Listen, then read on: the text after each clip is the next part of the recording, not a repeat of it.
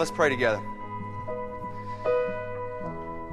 Heavenly Father, I ask your forgiveness. Forgive us when we reign in our hearts, doing what we want, living how we want. I pray we would know that you do reign. We say that and we preach that, but truly in this world, you reign. You reign supreme. You will reign for eternity.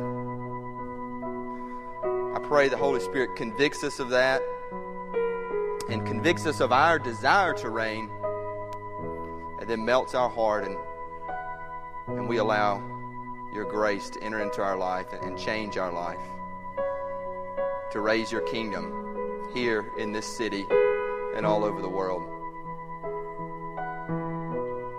That can happen by the power of your Holy Spirit. I believe that. May we believe it more. May it happen more and more in the life of the individuals of this church family. In the name of Jesus we pray. Amen. Thank you all again for being with us. And if you would take your Bible or a Bible. We have some Bibles up there on the table. If you don't have one, we'd love to give one to you. Turn to Jeremiah. It's kind of in the middle of the Bible in the Old Testament. Jeremiah 29 is actually a famous, this is a famous chapter. Many of you know some of the verses I'm going to read, but you may not know it in this context. I'm going to read Jeremiah 29, verse 4 through 14, 10 verses. And we're talking about being for the city. And that sounds like a big local missions theme. It is, but it's so much more. It is how we live individually, our lives, here where God has placed us, and then how we as a church can be His church in this city. It is service, but it's also simply how we live with our neighbors, in our work, with our family. And I believe that this passage tells us a lot, gives us some answers on how to do that. So, Jeremiah chapter 29, starting with verse 4. This is actually a letter that God has written to these people, His people, the Israelites, but also to us. Verse 4, Thus says the Lord of hosts, the God of Israel, to all the exiles whom I have sent into exile from Jerusalem to Babylon. Build houses and live in them. Plant gardens and eat their produce. Take wives and have sons and daughters. Take wives for your sons and give your daughters in marriage, that they may bear sons and daughters. Multiply there and do not decrease. But seek the welfare of the city where I have sent you into exile, and pray to the Lord on its behalf. For in its welfare you will find your welfare. For thus says the Lord of hosts, the God of Israel, Do not let your prophets and your diviners who are among you deceive you. Do not listen to the dreams that they dream, for it is a lie that they are prophesying to you in my name. I did not send them, declares the Lord. For thus says the Lord, When 70 years are completed for Babylon, I will visit you, and I will fulfill to you my promise, and bring you back to this place. For I know the plans I have for you, declares the Lord, plans for welfare and not for evil, to give you a future and a hope. Then you will call upon me and come and pray to me, and I will hear you. You will seek me and find me when you seek me with all your heart. I will be found by you, declares the Lord, and I will restore your fortunes and gather you from all the nations and all the places where I have driven you, declares the Lord. And I will bring you back to the place from which I sent you into exile. Being for a city, being for this city, this larger city, as Christians, as followers of Christ, how do we do that? Again, I think this passage gives us some answers. Why? Well, I want you to know a little of the background, the context, the history of Jeremiah. You see, God's people had lived for years and years worshiping Him in Jerusalem. They were all together, and then Jerusalem was conquered, sacked. And God's people, His chosen people, were led from Jerusalem all the way to what is today literally around present-day Baghdad or Iraq, walking through the desert into captivity, exiled into this new city, Babylon, where they were very different. And there were lots and lots of different people, lots of exiles. Babylon was the most powerful nation on the face of the earth at that time. So they conquered Jerusalem, took these people, and here they were in a distant land, in a distant new home. The passage says they'd be there for 70 years. And there were a lot of different people that had been conquered. There was a lot of division. You may think, well, that was then. It was very similar to today. Very similar to today. Very similar to the city we live. Really very similar to every city. But if you think about it, you think about Jackson, Metro Jackson. And I've said this before, and I mean, it kind of is what it is. And I'm not a native Jacksonian, but I mean, I think we all see it. Their division. I mean, you know, you got Madison and folks that live there. Yesterday I was out at the Flowwood Park with my boys, folks that live Rankin County. You got the Northeast Jackson. You got Fondren. You got Belhaven. People live in their little pockets. Yes, they kind of come together, but they're different cultures even within this metro area. And that's not even throwing, you know, the race stuff in there. Not, you know, like trying to play the race card, but I'm just saying, you know, it is what it is. Just saying here. It's where we live. A lot of different tribes around here. And I could say our larger culture in general. I mean, our nation now is a place where there's a lot of division. I mean, we can see it politically, but, you know, either someone's really, really liberal, and, you know, the conservatives are like, man, they're just, you know, they're ruining the country, or the liberals are like, man, they're just really, really conservative, and they're ruining the country. And now with the internet and the blogosphere and all that, you got these folks on the fringes that can just come up and write and speak and talk, and it's just like a lot of division. And my question for me, for us, is like, how does a follower of Christ live in that culture? Whether it's locally here in Jackson, whether it's in this society. How does a follower of Christ really stay true to Christ? How do we be for the city? How do we be for His kingdom in this city? Truly. We take sides? Well, yes, we're always for the side of Christ. But I mean, do we reach those folks? How do we reach them? How do we truly be for Christ in this city where we are? I believe this passage gives us some insight. I believe this passage shows us three things. Very simple. One, the wrong way to live in a city. Second, God's way to live in a city. And third, how to have the power to do it. Wrong way, God's way, how to have the power to do it. First, the wrong way. Now, Babylon had taken the Jewish folks. They were in Babylon. And there were a lot of different folks in Babylon, okay? They had conquered a lot of territory. And the Babylonians, they had seen that, you know, if they made people slaves, because, I mean, they were the rulers, if they just made them slaves, those people, those slaves, would one day revolt, and there'd just be some damages. There's some casualties. Usually the Babylonians would wipe them out, but people would die. There'd be bloodshed. It'd get messy.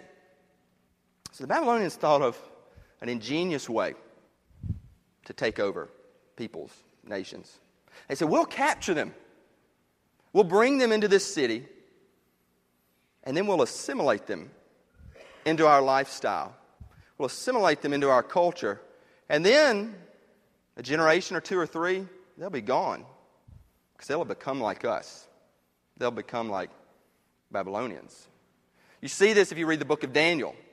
First chapter of the book of Daniel, they take the brightest men, Daniel being one of them. They said, hey, we want to teach you the language and the customs and the culture of Babylon. You see it.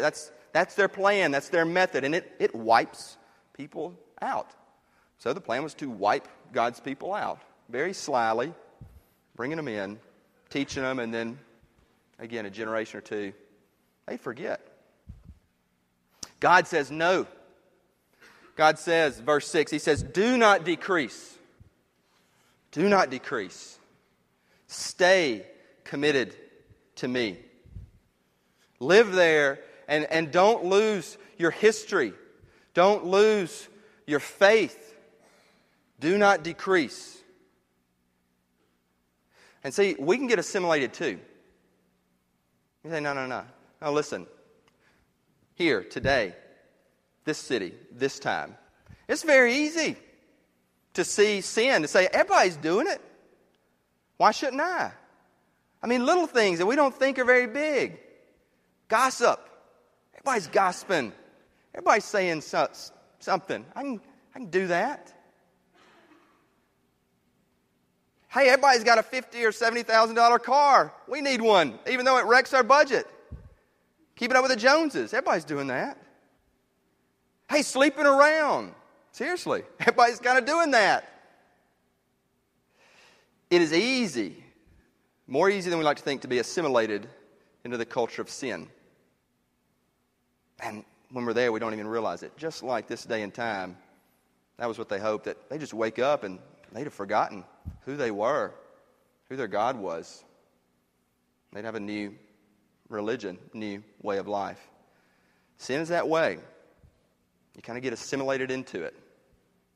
And you don't even realize you got a new life. Not only in like habits and bad stuff, but also assimilated into, hey, you got to work to be a good Christian. You got to look the part. We buy into that. And that's not the gospel. The gospel is you're saved by grace. The gospel is Jesus has done everything. Simply believe. The wrong way to live is to be assimilated into sin. Now, there was another way. God wrote this letter, and He wrote it because there were other prophets that were saying, do not live in Babylon. Live outside the city, and God will rescue us very soon. They were saying like 2 or 3 years. Actually, you read chapter 28, and we don't have time for that, but there's a prophet, Hananiah, that says, do not go into Babylon. Stay outside the city. Be this little tribe. Chapter 29, God says the opposite. No. Go in deep. Go into the life of the city. And look, the same can happen for us. We see the problems. We see the challenges. And we say, let's retreat. Let's put on our good Christian suits and our good Christian smiles. And say, hey, the grass is greener in our pristine churches, and it's brown and gray out there. And let's cloister in, and we got our little Christian tribe, and we're okay. Very easy to do. It's very easy to live that way. God is saying no. God is saying here, is like, you're going to be here a little bit longer than 2 or 3 years. You're going to be here for 70. And He's saying, I need you to enter in fully, completely. So the wrong way to live in the city is to be assimilated into the sin of the city, and that can easily happen, or to separate from it. God is saying neither of those. So what is God's way to live in a city? What is God's way to be for a city? Remember, foreign city, anti-God, Babylon. Remember, a lot of division. Remember, a lot of different tribes, different peoples. I mean, just a melting pot, a mess, racially, culturally. What does God say? Key couple verses here, verse 5 through 7. I'm going to say it again. Build houses, live in them, plant gardens, eat their produce. Take wives, have sons and daughters. Take wives for your sons. Give your daughters in marriage that they may bear sons and daughters. Multiply there, do not decrease. But seek the welfare of the city where I have sent you into exile, and pray to the Lord on its behalf, for in its welfare you will find your welfare. God is saying, my way to live in this city, in this time where He's placed these people, He's like, get in there, live for me, multiply, do not decrease, grow your families for God, pray for the welfare of the city. He's saying, man, go all the way in all that mess, and live for me. Do not forget. Do not lose your faith. Be different. And yes, you will probably be persecuted. And yes, we would be persecuted. But to live as His people, as citizens of God, people for Christ, here in this day and this time. And that may be hard to take. It may be hard to kind of comprehend, It's easy to separate. But if you see all of history, and this is a broad statement, all of history, all of time, literally, and I've preached about this the last 2 Sundays, as a tale of 2 cities, it makes sense. A tale of 2 cities. The city of man, the city of God. In every city, there are 2 cities. City of man, city of God. City of man is exhausting. It is climbing the totem pole. It is stepping on one another. It is getting boggled down in status and issues of trying to, get there and do that and get that job and get that connection and that relationship. And then people are stepping on you and you get angry. It's exhausting. You ever feel exhausted like that? Keeping up with the junk, catching up, all of that. And it's oppressive too, because in our race to do that, we forget about the least of these, honestly, that Jesus calls us to, the poor. I mean, at best, we say, I'm just doing my own thing. I'm trying to make money. I'm trying to live my life. And, they can just, got a bad hand. Let them go. I'm going to say, I've never said that. Hey, look, I've said that. I mean, we may not verbally say that, but we forget about the least of these, or we say, man, too bad. And at worst, we may step on them. City of man, it is oppressive. It is exhausting. Then there's the city of God, who we are supposed to be, who we are called to be. I call it an alternate city in every city. An alternate lifestyle, countercultural, radical. What is it? It's grace. It's receiving His grace. It's saying, I've got so much love from Jesus Christ that I don't need the love that I'm seeking from peers or friends or this relationship I want or recognition in my job. I am content and serene.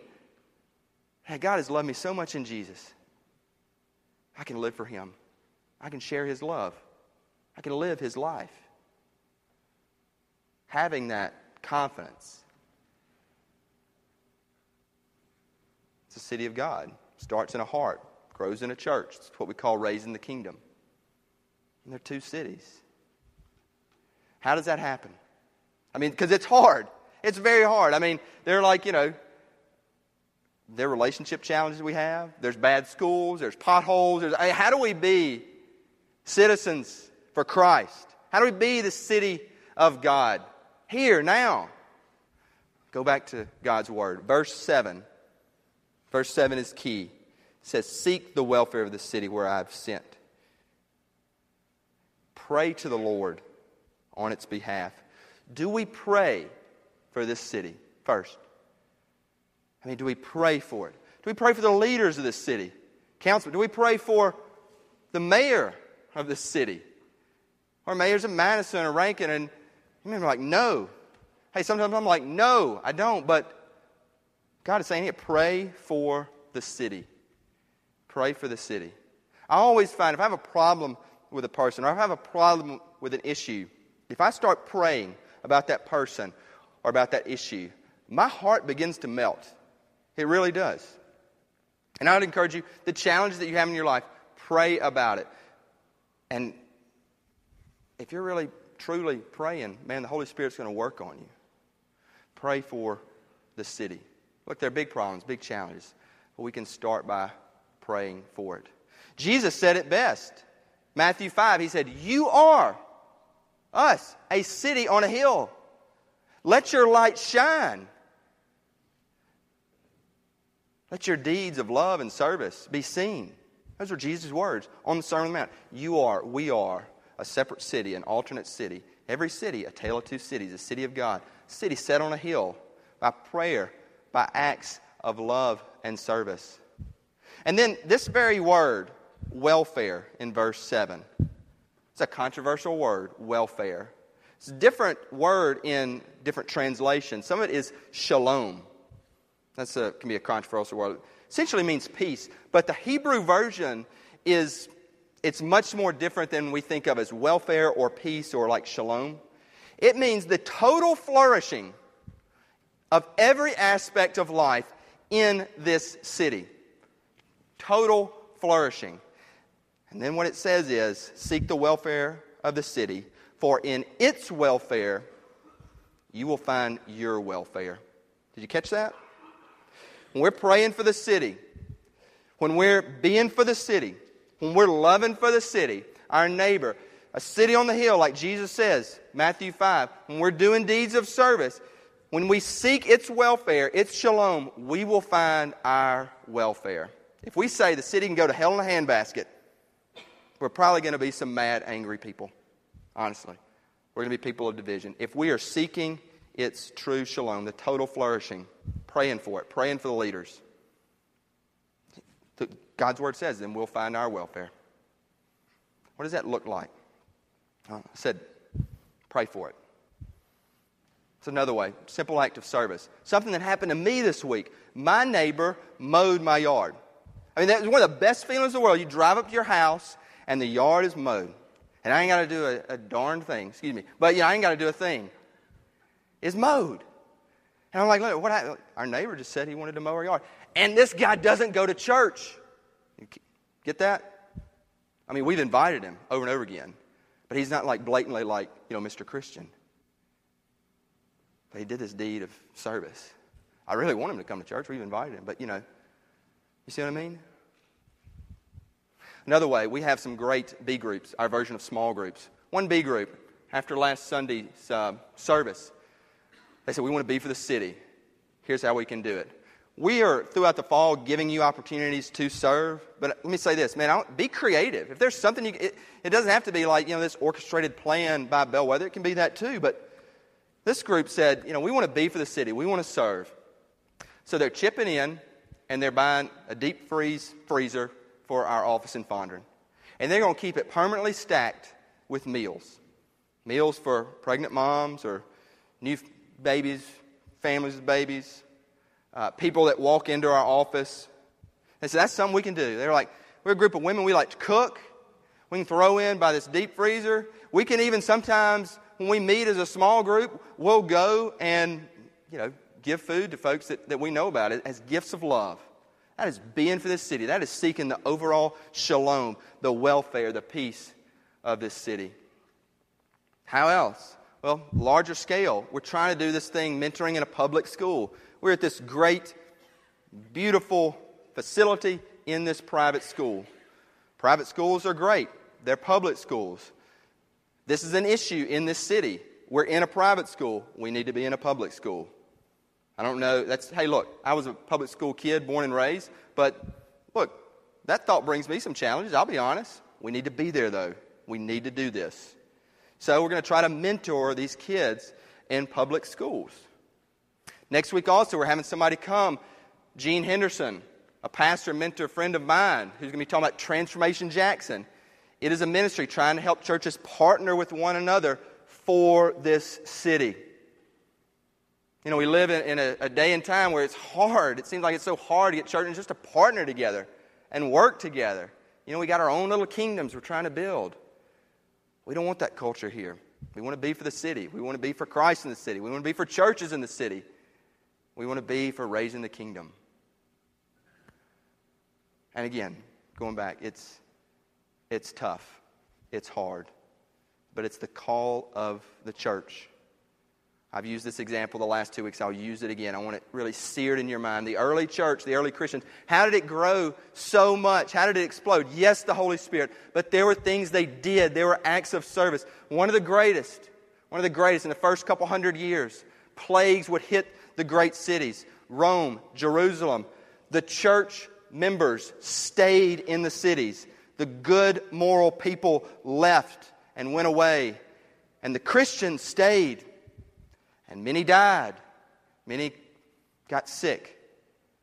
Many didn't. They would nurse these people, non-Christians, Christians, back to health. And can you imagine a person who is nursed back to health, who was not left for dead, and say, why did you stay? Why did you stay? You say, my life for yours, because somebody gave his life for me. The city of man, there's a culture of your life to serve me. The city of God is my life to serve you. It's really as simple as that. And when people are blown, you're like, you could lose your life for me? Christianity grew. Churches grew. We need that. We need that. How do you get it? Remember, it's the wrong way to live, God's way. And that's God's way. How do we get it? Back to God's Word. First, there's faith. Verse 11. Classic verse, one of my favorite verses. Having this faith, for I know the plans I have for you, declares the Lord. Plans for welfare, flourishing, and not for evil, to give you a future and a hope. Having that faith. How else do we get it? Seeking God. Next verse says, you will call upon me and come and pray to me, and I will hear you. You will seek me and find me when you seek me with all of your heart. Having faith, God is there and has a future for us. Seeking Him. And when we seek Him, when we truly seek Him, we will see Jesus. Jesus. If you turn to Hebrews 13, a couple verses I used last week, but I want to hit them again. Hebrews 13, having faith, seeking God, and finding Jesus. Hebrews 13, verse 8, it says, Jesus Christ is the same yesterday and today and forever. Say that again. Jesus Christ is the same yesterday and today and forever. Whatever's going on in your life, whatever's going down, whatever worries, whatever troubles, whatever challenges, and we can this is biblical. Jesus Christ is the same yesterday and today and forever. Everything else in our world and in our lives will change. Change is the only constant. That's false. Christ is the only constant. Why? Look at what He did. Verse 12. Jesus also suffered outside the gate in order to sanctify the people through His own blood. Therefore, let us go to Him outside the camp and bear the reproach He endured. For here we have no lasting city, but we seek the city to come. Jesus Christ is the same yesterday and today and forever. Whatever you're going through, look to Him. What did He do? He was thrown outside the city. He ended His earthly ministry in Jerusalem, and they kicked Him out to be killed brutally outside the city. Even more, He willingly left the city of God, the heavenly city, to come here for you, for me, for us. He came in love. He said, I'm going to give up this city for a while, and I'm going to come, and I'm going to be thrown out of an earthly city and brutally killed for us. And this passage goes on to say, so bear the reproach He endured. Because the thing is, if we live as His people, if we live as His citizens, we're going to get some reproach. We're going to get some persecution. But it's kind of like, man, if He suffered, man, we can take a little suffering. Those early Christians said, I'm willing to die, but I'm staying, I'm ministering, I'm being for the city. This is where God's called me. This is my time. This is my place. This is my city for Christ. Because we don't seek a city here. We don't seek the things that these cities bring and give. We seek the city which is to come, which begins in our hearts by the power of the Holy Spirit, knowing Christ, which grows in the life of the church and His kingdom raised until the heavenly city will come to earth again. That's our citizenship. That's our history. That's our story. That is good news. Okay. I'm one of these weird dudes who I like baseball more than football. Okay. And last night, I was watching the Ole Miss game. Riley said I was wearing Texas orange. That did not mean to happen, okay? But I'm flipping through, going to football, and I'm actually watching this baseball game. It's the Dodgers and the Cardinals. I know, that's weird. I'm a baseball guy. I like baseball. My point being, I love the New York Yankees, okay? After every win, New York Yankees sing Frank Sinatra's song, New York, New York. How's that song go? If I can make it there, can make it anywhere. That's false too. See, for us Christians, what we need to know, we've already made it in the greatest city, in the eternal city. When you have Christ, you have a mansion there. So the truth is, if you've made it there, you can make it anywhere here. I want you to know that. 3 things I start out with: the wrong way to live, God's way to live, how to do it. It's knowing It's knowing your citizenship rests there. It's saying God has loved me so much, and resting in that love that it empowers you to love others. And look, they're very different people. They're very different people in this church. They're very different people in this city. And a lot of times, what we like to do to make ourselves feel better, for the self-esteem, is like they're so different that they're bad, and I'm glad I got it together, and I'm good. And the church is an alternate community. People should get along in the church that would not get along out there. People should get along in the city of God that would not get along in the city of man. How does that happen? Because we believe, and we know, and I hope you know, is that when we were utterly wrong, we were utterly bad, God loved us, and Jesus died for us. When you know that love, it empowers us to love those who may be vastly different. That's raising His kingdom. That's being His city. It's being for the city. I pray you know the love of Christ. I pray you know that you have a mansion in the sky. I pray you know that we are called to be for this city. God's people there, the book of Jeremiah in Babylon, it's a tough time. They were looking at, say, 70 years, not my home. God say, get in there, get in the mess, be for the city, multiply, do not decrease, love your neighbor, serve, do acts of service, pray for the city, flourish there. And when it flourishes, you will flourish. Maybe do the same. The only way it happens is Jesus. The only way it happens is Jesus. When you are melted by His love for you, you can go and love others. Let's pray together. Heavenly Father, melt us. Melt us. Melt my heart, God. I have a hard heart. I don't want to love people that are different than me. I don't want to love this city. May we all, dear Lord, come to you in repentance. May we see what you're calling us to do and be and live. God, may we love people that are different from us. May we love them in prayer. May we love them in acts of service. May we love them in ministry. May we serve this city. Dear Lord, you have called us here. This is our life here. May we be for Christ here. God, wake us up. There's a city that is in need of you. And we reach people for Christ. That is a Sunday school cliche that dear Lord lives in my mind and can live in our mind, but we reach them through praying for them, through loving them. And when it's hard, man, let us see the love you have for every one of us. And may it melt us, and may it change us, and may it empower us. In the name of Jesus, amen.